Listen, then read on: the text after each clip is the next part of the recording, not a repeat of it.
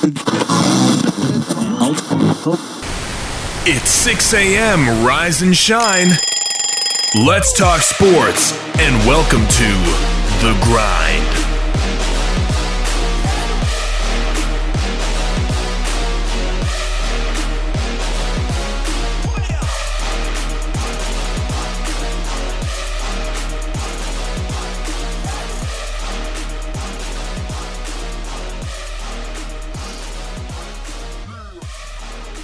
And good Thursday to you, and welcome inside the WKVL studios of Rocky Top Sports. I'm Wayne Kaiser alongside Jeff McIntyre as we grind it out here on a Thursday edition. Jeff, if I sound a little different, I'm a little hoarse. It's totally non-COVID related. It is my driver went to Victory Lane last night in the All-Star race. That was awesome. And I think he won 2 stages before that too, didn't he? Well, no, he just won he won 2 stages. He won 3 and 4, but the 4th one's the final. So, but no, he was electric. I mean, the car was just smoking fast. He was pulling away from people. I mean, he was so fast he was throwing orange lights out the back. Yeah.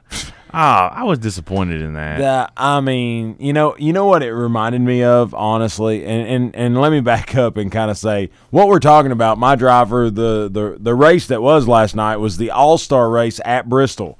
Second time in history of the All-Star race it's been away from Charlotte Motor Speedway. First time, 1986, Atlanta Motor Speedway. Bill Elliott wins the race.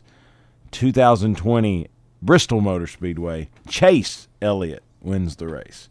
But all the karma aside, Chase was just, I mean, he was just monster fast. Like but the whole setup was awesome. Like I applaud Bristol, I applaud NASCAR, and I'll be honest, the closer it got to race time, the more scared I was. Because I'm just like, there's 30,000 people. I mean, I'm nervous when I go to Walmart. What am I going to do? Da-da-da-da. So we ride up there, and like I said, Bristol had really lined out what we were going to do. You show up, here's your tickets, you're in this section, this row. Your entry time is between 5:40 and 5:40 and 6 o'clock. Oh, wow. If you come after 6 o'clock, you have to wait till 6:30. Dang. Because they were limiting. They had all the gates open and, clear bag policy so they didn't have to touch your stuff. They e-tickets, so they're not touching tickets. And so they were just really, really hardcore about that. So my buddy gets just because he's a season ticket holder and bought tickets to the All-Star race, they gifted him somehow a parking pass. And I'm like, well, that's cool. I was like, where's it at? And he goes, oh, it's in Lot E. If that doesn't sound like in the next town over, nothing does, right? That was in Bristol, Virginia. Well, I looked, and we passed. You know how, like, when you're coming up on a normal race, like 5 miles back, there's a van on the right side of the road that's selling T-shirts and need tickets. It's got a big sign that says need tickets. And on the left side of the road, there was one that said, like, it was like feel dirt free. And I said, that's probably Lot E right there. Yeah. No, that was not Lot E. Okay, what do you know about Bristol? You been there a whole lot? I've never been. Never been to Bristol? Mm-mm. Oh, we're going to have to change that. Even if it's for Xfinity, we're going to get you up there. It's just there's a level of sound you've never heard before just because you have 40, 750, 800 horsepower cars in a fishbowl. But anyway, long story short, you're on your main drag going in front of Bristol Motor Speedway. Normally, that's vendor central. On the left side of the road is kind of the tent level, people bringing in shirts. You have a clearance table that half the shirt's faded because they've had it sitting out for about 4 years. It's the best thing ever. And then on the right side is the official merchandise trailers, okay? And it's literally parking lot, merchandise trailers, touch the track. Touch the facility, right? So, but that is like high dollar parking at best, like Bristol Motor Speedway personnel parking only. Okay, well, we're on that main drag, and there's some little there's some Trump 2020 banners that you could sell over here. There's some flags of sorts that you could buy over here. But over there where the official merchandise tents were, nothing. Blank parking. And I'm like, what the heck? So anyway, that's where we're supposed to turn in, the north entrance. So we turn in there, and they've got like literally, I thought it was like a slalom course put off into like cones, and they've got it gapped to where when they check your parking pass, there's 2 car widths in between you and the next car. The little guys had really nice. I mean, they were very, very well covered. I mean, they didn't have the traditional I'm wearing a mask but I'm not wearing a mask situation to where it's over my mouth but not over my nose.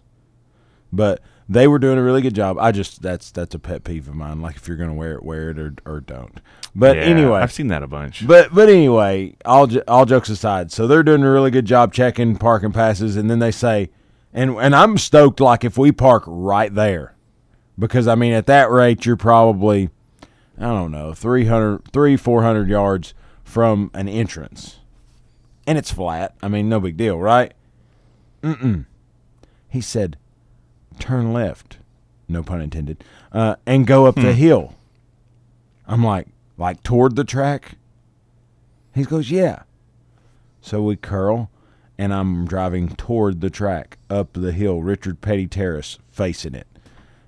And I'm like, there's no way. We're going to go over this hill and then go a couple more miles or something. No. I literally park less than 200 yards from a gate. Wow. Flat.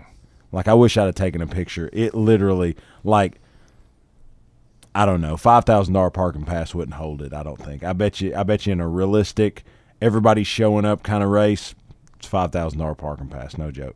I believe it. And so I felt like we were big stuff at that point. Like, the day was going to be fine from that point on. So we chill out in the car, kind of try to find a local station that's kind of Performance Racing Network. And we don't, by the way. I don't know if it's kind of like Braves games where if you're in Atlanta, you can't find a Braves game. But it's one of those deals. I couldn't hardly find it. I found one on AM that got me till the race started, which was real helpful. And then AM kind of dies at night, so that didn't help me at all. Yeah, I don't do anything AM, actually. I'll be honest. I do AM when that's the only option available. I think I'd rather snap to the wind. Oh no! I'll be honest with you. 8:50, this station right here, 8:50 a.m. I mean, it'll go other side of Sevierville. Wow. In the daytime, nighttime, not so much. Yeah. But anyway, okay. Back to that side story. Now you know where I parked. That's a big deal. I mean, obviously, got to feel it. I think it was all part of Chase's victory. Just to be honest with you. See, if I wasn't there. But anyway, so we get there. We go right up. I mean, we go look at the official pace car because it was right in front of the little Bruton Smith Center, which is like the little like a little Hall of Fame-y kind of thingy. But anyway, I go look at it. I got some pictures to show you, by the way. And look at the official pace car, and then literally 5:36 were in line. 5:39 were in. Wow. Okay, and then everything's kind of blocked off. Literally, like every other set of bathrooms is closed. Every other concession stand is closed. Every other memorabilia souvenir stand is closed. And I'm just like, okay. And there's good representation of staff along the way to answer questions, help people get to their seats, and what have you. So anyway, we sat in Petty, Section F, I believe, row 32. And I'm like, I go in there, and I'll be honest with you, the last time I was there for Xfinity race, there wasn't that many people there. Really? I'm like, it looked like more than 30,000. And all of a sudden I'm looking, and I'm like, so we're on seats 1 and 2, which was literally like at the aisle, right? And I'm like, I wonder if there's going to be any people in between us because there's people on the ends. What they had done, and this is like brilliant because – well, I mean, it is what it is. Brilliant's probably a strong word. But what they would do is they would take this row, and you would have beginning and end would have people nothing in the middle. Okay? Because they're short rows. It's not like a long stretch like at college football. But end and end. The next row, middle. The next row, end, middle. and kind of brackets that way. And you had plenty of space, but you felt like you were around people. The view was great. They had kind of catered it to knowing where people were and where they weren't. But it was an experience because Bristol does things the right way. And like I said, they were enforcing the mask at the entry points. Literally, there was a cat out there because they have like a bag check tables. That's like a pre-screen, and then there's a ticket scanner guy. And there was a guy literally, the little slogan, normally it's buy your program, buy your cold drink. No, he was no mask, don't get in. And I'm like, attaboy. Okay. Attaboy. So everybody was ratcheting that up. But we get to our seats, the open series, the open part of the race, awesome. Awesome. Because, one, it was shootout style at its best because you get around 35 laps in about 12 minutes. I mean, so it was awesome. But, as they're doing the open segment, they lay down the rules. And we talked about it the last couple of days. But the 3 open segment winners were going to transfer, and then there was going to be a fan vote. Well, let's just be honest. Bubba Wallace got less than a rousing standing ovation. Like, it was not the best of entries, right? But I'm sitting here, and I'm like, you better watch out. He'll either win one of these segments or he'll get the fan vote. Yeah. Like, watch it happen. And about 7 laps in, he backs it into the wall. Crash. Yeah. And he backed into the wall at Bristol. You know how hard that is to do? Yeah. Like, my buddy's like, at Bristol, you're pretty much just head on into it because you went hard into the corner. But what happened was he got loose, and it was kind of one of those deals. He almost saved it, and then he just slid right off the wall into it. I didn't get to watch a whole lot of the opens. I got to see that part where he went up into the wall, and then I was thinking, first thing I thought of was, well, there goes the fan vote. Well, and the weird thing was, it was ironic as all get out, is we're sitting there, and they said, just to be clear, the fan vote has to be drivable to advance. I mean, it makes sense. Like, so you don't just tape one together just to ride around. Sure, you're actually a competitive, participant. You're in a. So anyway, and I was pretty spot on. I mean, I ain't gonna lie to you. I was pretty stoked with my picks. I said William Byron, Eric Almirola, and I said Tyler Reddick. And honestly, you give him 10 more laps, I don't know that he doesn't win Stage 3. But anyway, who wins Stage 1? Eric Almirola. Who wins Stage 2? William Byron. And I went, I'm pretty good at this stuff. And then so I'm going to go with Tyler Reddick here at the finish. And I like Matt DiBenedetto. Honestly, probably was a better pick. But Tyler Reddick didn't win. He was in the Food City car. I thought that was karma too. I was like, let's let him win. It's around where Food City's kind of based. It could work. Yeah. What do you think about the numbers on the back, slid back? I still didn't like it. I'll be honest, it was better there. Because when I saw him on the pictures and like what I sent you, because the Blue Deuce didn't run, by the way. It was the old discount tire. Yeah, I know. That was such a wasted. Still makes him slower, I think. Between him and Chase, I mean, Chase was not in like one of the hottest Chase Elliott cars. Uni first, got the ringer. Honestly, I think the best looking car out there last night was Kevin Harvick's. Oh yeah, Austin Dillon in the Open was pretty hot too. I mean, it's Bass Pro with it looked very much like Martin Truex Jr.'s car. But anyway, Matt DiBenedetto, William Byron, and Eric Almirola advanced to the final, the All-Star race, and then the fan vote is tallied, and I'm like, so Bubba Wallace is out, the other guys won, who gets in? And I'm thinking maybe Tyler Reddick gets in, honestly, on the fan vote, and then they say Clint Bowyer, and it's hard to be against Bowyer. Yeah, because I mean he's a pretty good dude. Like, he's a dirt racer, and for a long time he didn't have really good equipment. Now he's got good equipment, and I just think it's kind of maybe passed him by. But anyway, he gets in on fan vote, so I was pretty stoked. Like, it was a good segment. But I thought it was funny. So I'm watching the Open races, and none of them have underlights. And I'm like, this is going to be weird. Because it's like, who's the new kids? those 4 because they don't have underlights.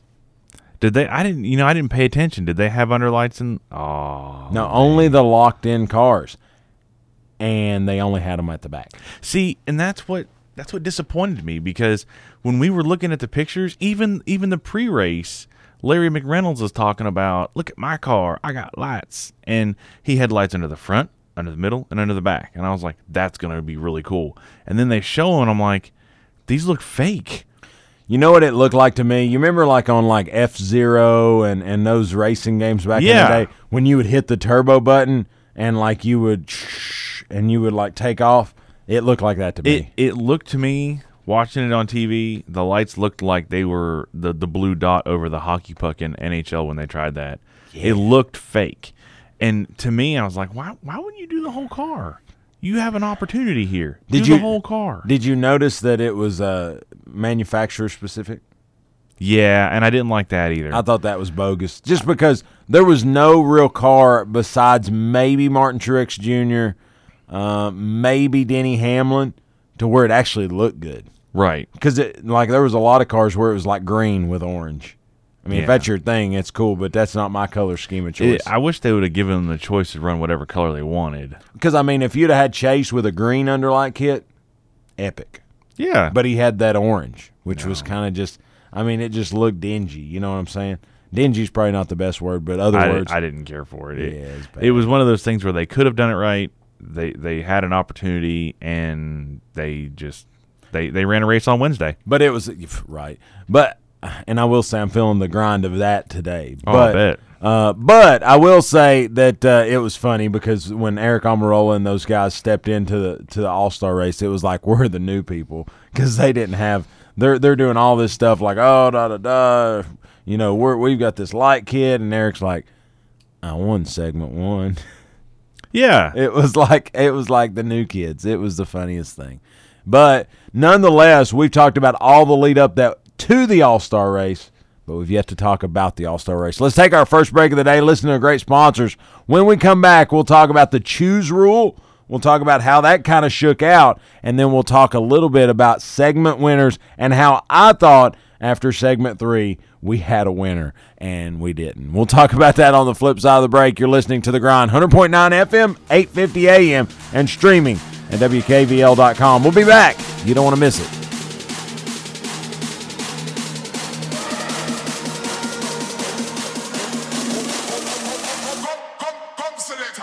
Your hometown alternative to ordinary sports radio, 100.9 FM, 850 AM. Rocky Top Sports. Buying a home is one of the biggest financial decisions you will ever make, and it can be overwhelming, but Donna Cry at Mortgage Investors Group is committed to making your home buying experience a pleasure. Donna Cry is my personal home mortgage specialist. MIG is rated #1 in residential mortgage lenders in Tennessee. Are you considering a new home? Then use who I trust, Donna Cry with Mortgage Investors Group in Maryville. Whether you're buying your first home or your fifth, Donna will help you put your home ownership plans into action. Call Donna at 865-984-9948 or go to donnacry.com. MIG is an equal housing lender. When the temps heat up, drive in comfort with the lowest prices every day on refrigerant from Rural King. This week's Rudy Special is a 12-ounce R134A auto air conditioning refrigerant for just $2.99. The other guys are $4.99. This is for a limited time. Brands may vary and limit 12 per customer. For all your automotive needs, check out the selection and low prices at your neighborhood Rural King, America's farm and home store. Are you looking for a place to relax and have fun after work, or a place to fill the weekend fun? Check out the Party Pub in the heart of Maryville. They open at 7:30 a.m. and have daily drink specials. They have darts, karaoke, and billiards daily, as well as Tennessee football each and every Big Orange Saturday in the fall. So check out the Party Pub on Ellis Avenue in downtown Maryville, a place where they treat you like family, and it's always a good time. On Thursday, July 30th, 2020, the Maryville Huddle will host an online candidate forum. State House candidates for Districts 20 and 8, as well as Congressional District 2 candidates, will participate. For more information, please contact the Maryville Huddle at maryvilletnhuddle@gmail.com. Have you been asking yourself if it's time to take that business idea and make it a reality? Do you need help with marketing or getting a leg up on the competition? Then check out my friends at 42nd Street Marketing right here in Maryville, a company invested in Blount County and ready to help. They can take your business to the next level. Mike, Jana, and the staff at 42nd Street are a dream to work with, and I'm proud to say that they built the grindonsports.com into what it is today. But if you need marketing and maybe don't know where to start, check out my guys at 42nd Street Marketing right here in Maryville. Their phone number is 865-982-7007, or you can check out their work online, 42sd.com. Again, phone line is 865-982-7007 or online at 42sd.com. Check them out. I think you'll be glad you did. 2020 has been anything but predictable, but there is one thing we can count on. Football will be back. Blount Broadcasting is proud to remain the radio home for two of Tennessee's most successful high school football programs, Maryville High School and Alcoa High School. Each team looks to repeat as state champions, and your support is needed to get these great programs off and running here in 2020. So, if you or your business would like to support these great student athletes and great coaches, then help Blount Broadcasting get their games on the radio. Give us a call and let WGAP and WKVL Radio get working for you. Give us a call at 865-724-1100. That's 865-724-1100. Or shoot us an email at info@wkvl.com. Let's work together to get your great business and these local high schools the exposure they have earned and deserve. Have you heard about or seen the Grind's brand new user-friendly website? If the answer is no, I think you're kind of missing out. Our brand new website has ways to hook into the Grind from social media with links to Facebook, Twitter, Instagram, and SoundCloud so you can grind it out with us on social media. But if you say, I don't like social media, but I like podcasts, we've got those too. You can download the Grind podcast on Apple Podcast and Google Play Music directly from the website. It's a one-stop shop for everything The Grind. Check us out online, thegrindonsports.com. That's thegrindonsports.com. We don't always promise to be perfect, but we promise to give you our honest opinion. This is sports radio from a fan's perspective. You're listening to The Grind on 100.9 FM, 850 AM, Rocky Top Sports.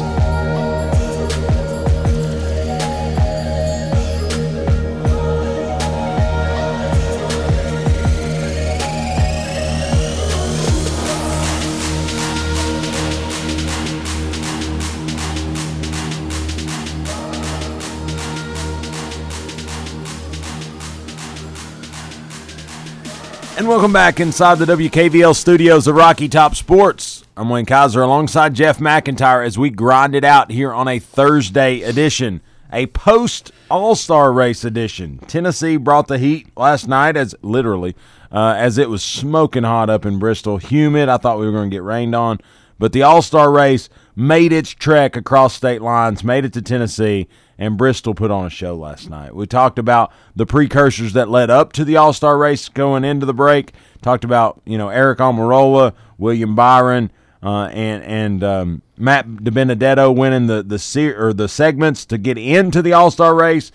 Clint Boyer winning the fan vote to get into the All-Star race. But when they hooked up, locked horns, there were 20 drivers that were ready to chase it out. And honestly, yesterday morning, I don't know if you heard, but I picked Kyle Busch to win, Chase Elliott dark horse. That was kind of our talk Tuesday as well. And I kind of stayed with that. I liked those options, but then the more I was driving up through there, I'm like, it's Bristol, it's short runs, and both the guys I picked started 10th or worse. And so I'm like, oh no. But then I'm like, well, Casey Kane one time won from last spot. He got the fan vote and won. And I'm like, Wayne, but that was at Charlotte. It's one of those things with Bristol is if you know how to get around Bristol and you understand Bristol, it doesn't matter where you can start, and you can win. And that was one of those things that I learned from watching Rusty run Bristol, because that was his track. And watching him, I knew it didn't matter if he started on the pole or if he started 20th. He was going to get up to the front. You just have to be patient. Bristol is a patient track. It's a track position track. I will say they threw down that traction compound, which that's the new buzzword for NASCAR. Yeah, that's a good drinking game. Every time they say traction compound, you drink. Knock her down. But the weird thing is so the outside line was hot, but in the corners you wanted to be on the bottom, which puts some people in some tough spots. Oh yeah, to be able to have to be pushed up. But nonetheless, the traction compound worked out, and when somebody got out in clean air, it was off to the races. They kind of ran away a little bit. But talk a little bit about another thing. So we talked about the turbo button lights, that we felt like they had. Another change was the choose rule, and we talked a little bit off air. There was some level of confusion, but I also thought it allowed you to pick your preferred line, if that makes sense. Because, like a case in point, there was a situation to where Chase Elliott comes in, which, by the way, nerve-wracking as crap being a Chase Elliott fan on pit road, because he had to go the full length of the backstretch pit, the full length of the front stretch pit, and he was the second pit stall on the way out. And so I'm like, Kevin Harvick's in and out, and Chase hasn't even made it to his pit box yet. And I'm like, oh, no. And so you can see Kevin Harvick turning the corner and going on the front stretch, and you're like, go, go, go, go, more gas, more, And all of a sudden he dropped the jack and literally beat him by half car length. And I'm like, cool. He got out ahead of Kevin. He's in second place. That's good. He'll kind of drag race to turn one. Then he picks the outside line on this choose rule. And so it's weird. You do all this to get out ahead of someone, and yes, you're slotted as position 2, but based on the choose rule and you want the outside lane, that speed didn't gain you anything. Now, the only way that it could have impacted him negatively, it gained him the choice. Well, I guess. I'm just I'm sitting here and I'm like, well, because again, at that point, Ryan Blaney was third, and he took the inside line to get up, side by side on the front row. And a lot of people, me and my buddy, we were sitting there and we were like, well, by the way, Skeeter from Thornhills, who I went with. Yeah. I wanted him to call in this morning, but I'm pretty sure he hasn't rolled over yet. Probably not. The pillow's just too nice. But anyway, I don't know what Ryan Blaney would have done, but it seemed like you didn't win anything right there. Being faster than Ryan Blaney off pit road didn't gain you anything right there. But again, like you said, the choice. So he lines up right behind, I guess, Keselowski at that time. He did it a couple different times where he got out second and took the third place, in my opinion, starting spot. But so he gets out, gets in that second row, and I'll be honest, just like a bullet. Honestly, the outside lane was just so much hotter on the front stretch. And then by turn 1, he was already up on the quarter panel, and then on the back stretch, he had done past him. Yeah, I remember that restart because that was another restart where Keselowski was asleep, and they started up, and the first thing he does is just go backwards. So, that is a thing, though. Being a restart guy is a thing. Oh, yeah. Kyle Busch is a restart genius. Kevin Harvick is another one. Yeah. Jimmy Johnson with Chad Knaus was a restart monster. And there, I know there's some strategy to it where if you kind of hang back, bottle everybody up, and then you take off, there's that. But he's not doing that. He just goes backwards. You think he spins his tires or something, and that kind of ruins the set? I definitely think that's a possibility, but I think that they would note it if he did. They would say, "Oh, look, he spun his tires." But I don't think that's the case. I think he's just asleep. Maybe, I don't know. It just Jason Ward, he texted me. He said, "What about Bubba Wallace taking the bumper from his wrecked car and putting it behind the 34 trailer?" Michael McDowell. I didn't know he did that. Honestly, I didn't. It looked like he had help. He was squirrely, and then it looked like he had help. Hey, Michael McDowell was running the Love's truck stop car. He was just showing the love. He loved to stop that car. He loved to put them in the wall. And then he also said Ryan Blaney stayed out when everyone else pitted, and he thought that's why he didn't win the race. And I absolutely think that, because I think the gamble was you don't need fuel. I mean, because No. in the big race, you can go 125 laps. See, no here's gas. the problem. He stayed out, and all the guys that took 4, with the exception of Keselowski, who took 2, which was dumb, but they were still there. You know, they didn't lose anything. Blaney, if he'd have pitted and got back out, yeah, maybe he would have been in 3rd, maybe 2nd.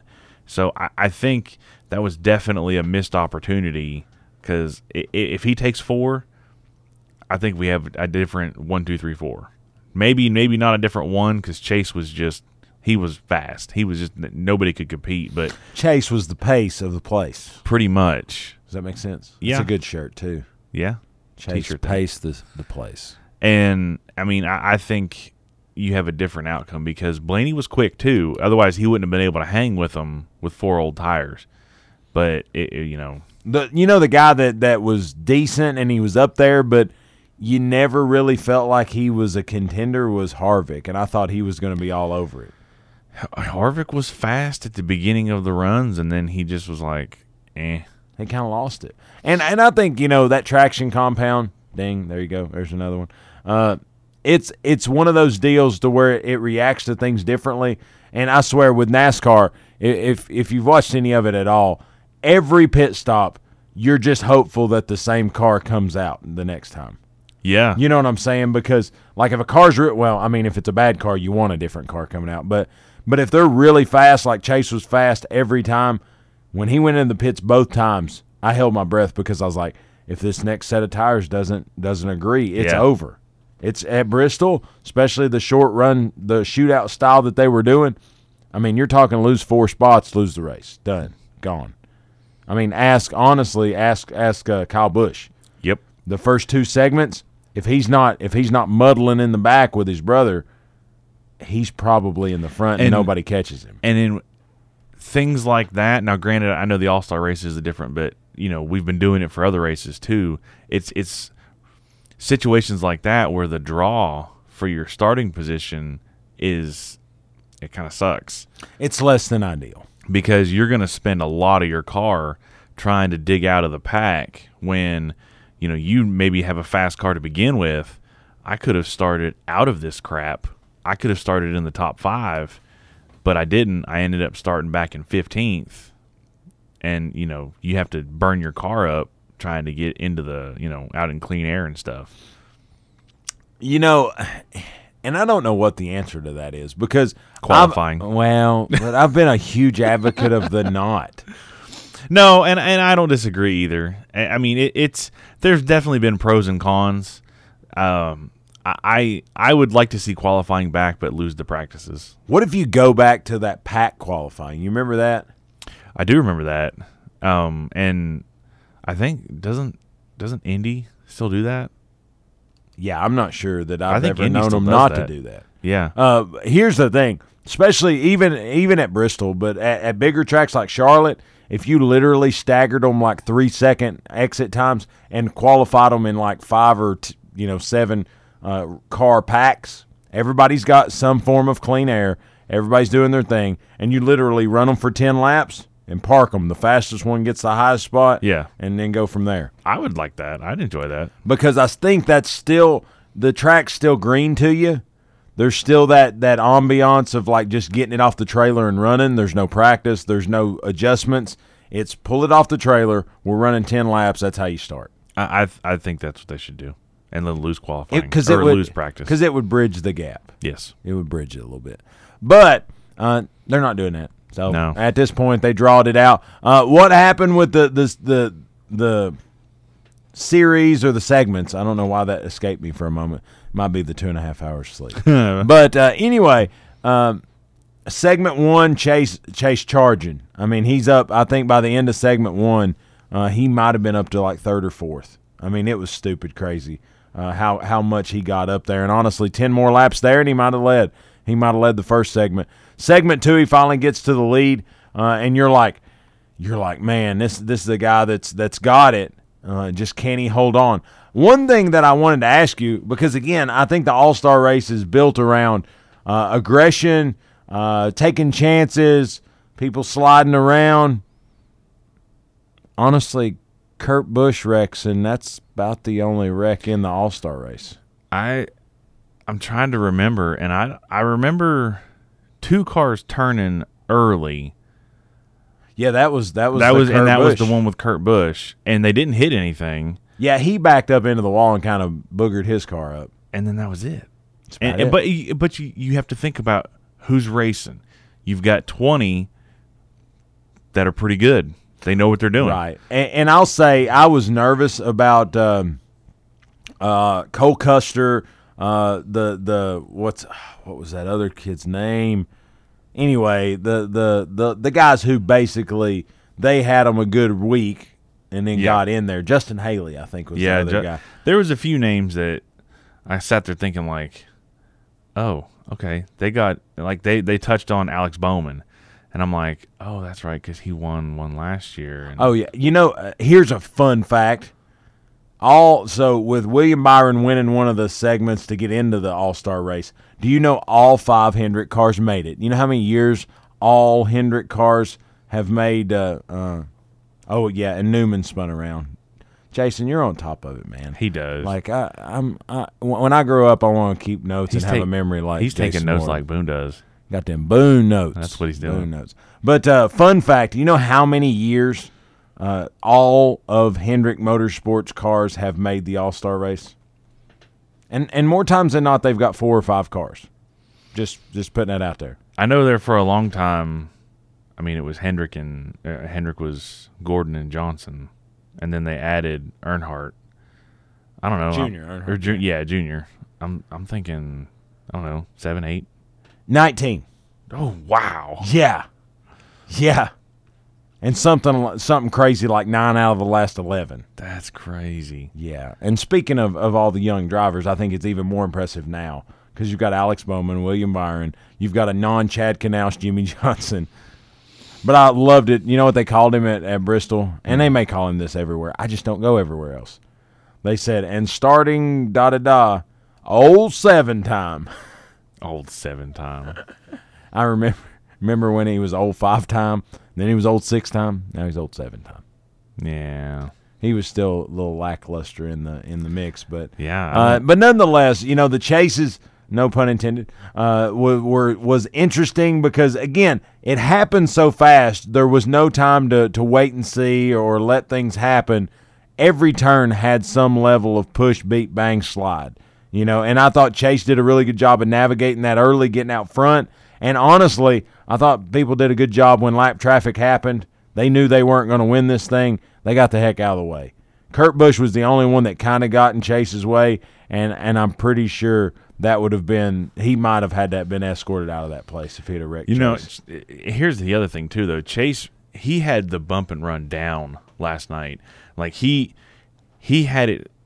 It's one of those things. Again, I watch Bristol a lot because that was Rusty's track. So, and there was nobody better than him, Jeff Gordon, Earnhardt.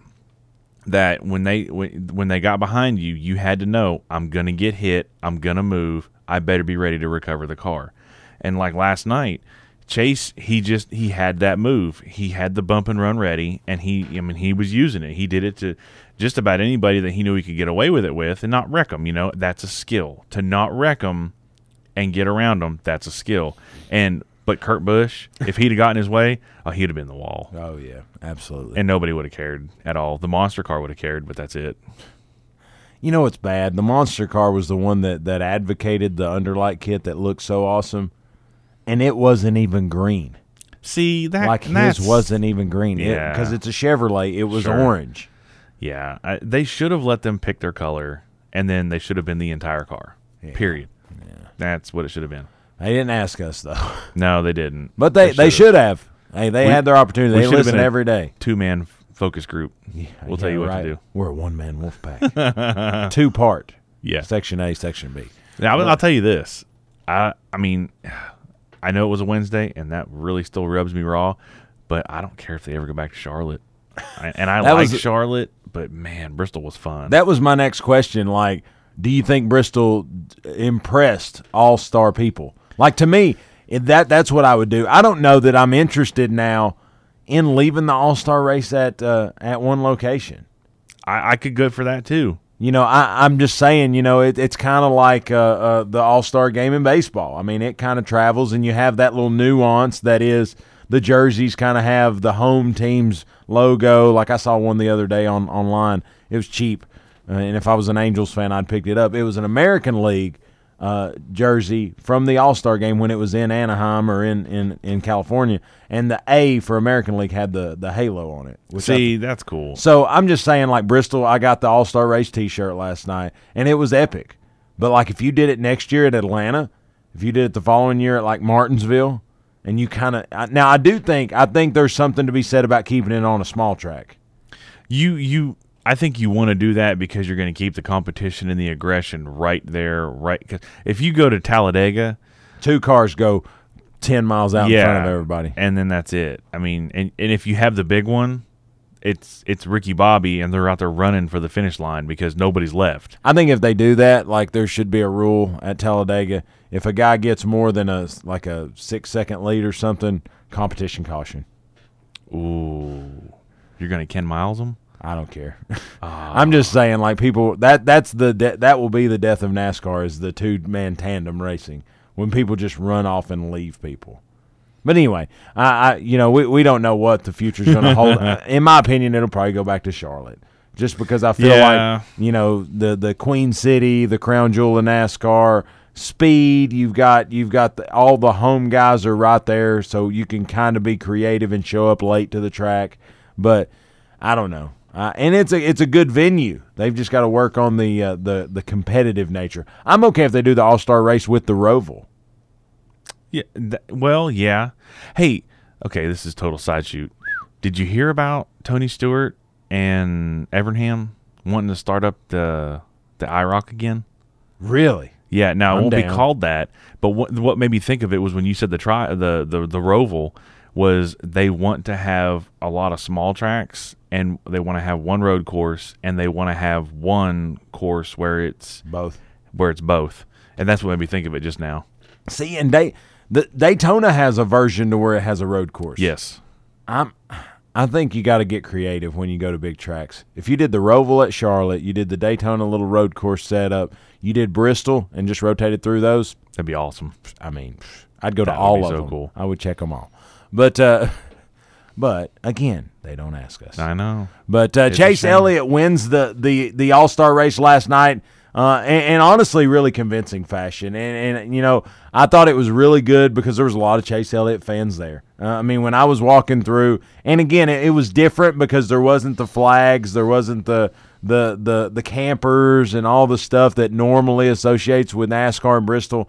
But what you saw was when the guys came in, it was – now I still saw a ton of Dale Earnhardt stuff, and it was just really cool. It was just really cool to kind of see those guys that still rock the 3, and it's not an Austin Dillon 3. You can just there's a difference. And so anyway, but there was a lot of Chase fans there, a lot of diversity, honestly, there. Alvin Kamara was there yesterday.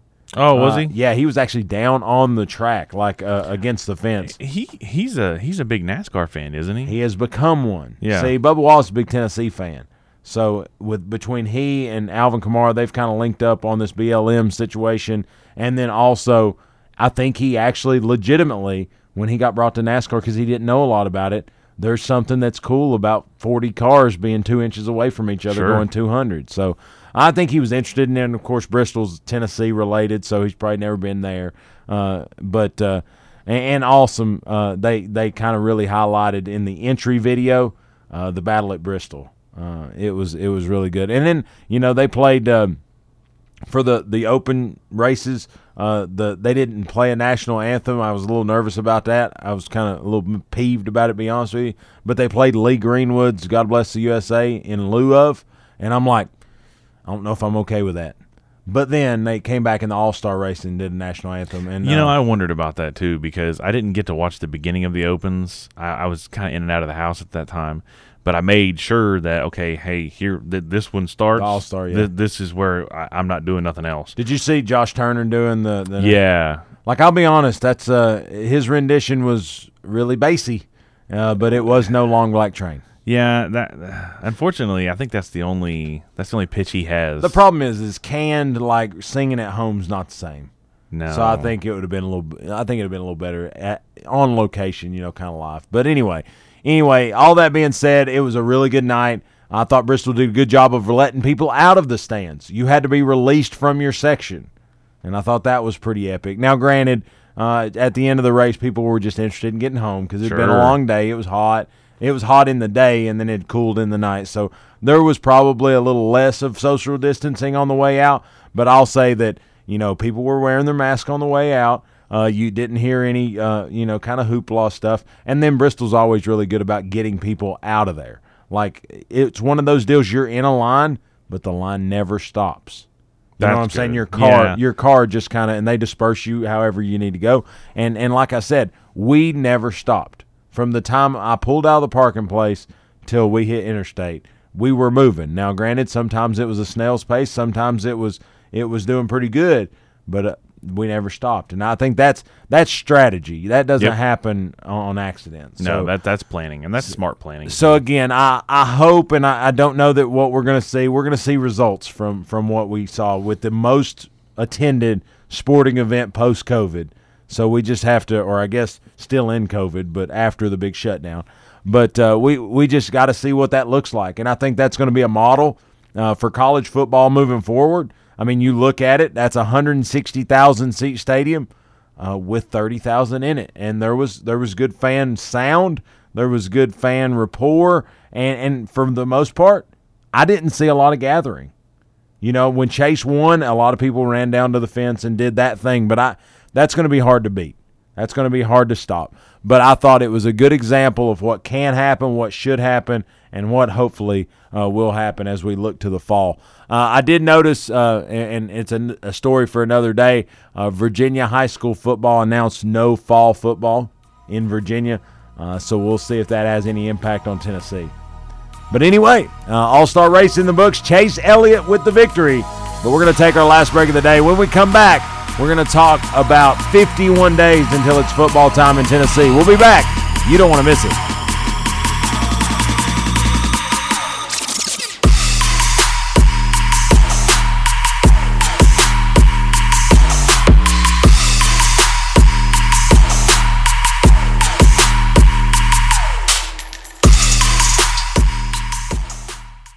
Buying a home is one of the biggest financial decisions you will ever make, and it can be overwhelming, but Donna Cry at Mortgage Investors Group is committed to making your home buying experience a pleasure. Donna Cry is my personal home mortgage specialist. MIG is rated #1 in residential mortgage lenders in Tennessee. Are you considering a new home? Then use who I trust, Donna Cry with Mortgage Investors Group in Maryville. Whether you're buying your first home or your fifth, Donna will help you put your home ownership plans into action. Call Donna at 865-984-9948 or go to donnacry.com. MIG is an equal housing lender. 2020 has been anything but predictable, but there is one thing we can count on. Football will be back. Blunt Broadcasting is proud to remain the radio home for two of Tennessee's most successful high school football programs, Maryville High School and Alcoa High School. Each team looks to repeat as state champions, and your support is needed to get these great programs off and running here in 2020. So, if you or your business would like to support these great student athletes and great coaches, then help Blunt Broadcasting get their games on the radio. Give us a call and let WGAP and WKVL Radio get working for you. Give us a call at 865-724-1100. That's 865-724-1100. Or shoot us an email at info@wkvl.com. Let's work together to get your great business and these local high schools the exposure they have earned and deserve. Are you looking for a place to relax and have fun after work, or a place to fill the weekend fun? Check out the Party Pub in the heart of Maryville. They open at 7:30 a.m. and have daily drink specials.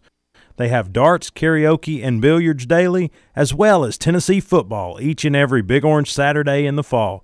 So check out the Party Pub on Ellis Avenue in downtown Maryville, a place where they treat you like family, and it's always a good time. In response to the COVID-19 coronavirus outbreak, and in what the Blunt Partnership sees is the best interest of its visitors, employees, and community, Taste of Blunt, slated for September 10th in Maryville, the Townsend Fall Festival scheduled for September 25th and 26th at the Townsend Visitor Center, and the Best of Blunt Awards booked in October are canceled. The events will not be rescheduled in 2020. These fall events are cherished productions that the community looks forward to annually, but the current environment is not conducive to holding large events where physical distancing is difficult. Have you heard about or seen the Grind's brand new user-friendly website? If the answer is no, I think you're kind of missing out. Our brand new website has ways to hook into the Grind from social media with links to Facebook, Twitter, Instagram, and SoundCloud so you can grind it out with us on social media. But if you say, I don't like social media, but I like podcasts, we've got those too. You can download the Grind podcast on Apple Podcast and Google Play Music directly from the website. It's a one-stop shop for everything The Grind. Check us out online, thegrindonsports.com. That's thegrindonsports.com. Got something you're grinding on? Give us a call at 865-983-4310. Now back to The Grind with host Wayne Kaiser. 100.9 FM, 850 AM. Rocky Top Sports.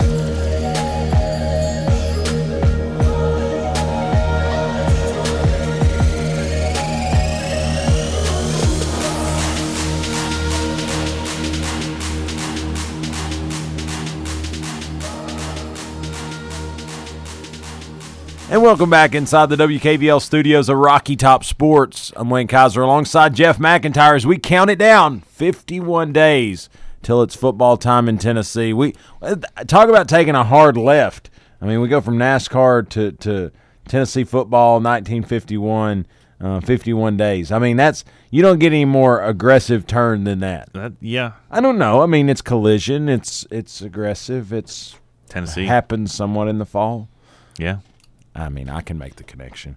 But anyway, 51 days till it's football time in Tennessee. A lot of people have worn the number 51 for the Vols. We look at Reggie McKenzie. That name's going to sound familiar because he is the former GM of the Oakland Raiders. Son, Khalil McKenzie. I don't know why I was going to call him Malil McKenzie, but it was Khalil McKenzie, played for the Vols just recently. But Khalil McKenzie, linebacker, a twin, a Knoxville native out of Austin East High School. He started with the Vols in the early 80s. Reggie went on to play for the L.A. Raiders and started as a rookie in 1985 and went on to a very successful front office career for the NFL. He served with the Packers from 94 to 2001, eventually rose to director of player personnel. And during his time with the Packers, they won Super Bowl titles in 96 and 2011. And then in 2012, McKenzie was hired as the general manager of the Oakland Raiders. He has since left that organization, and I believe he's with the New York Football Giants now.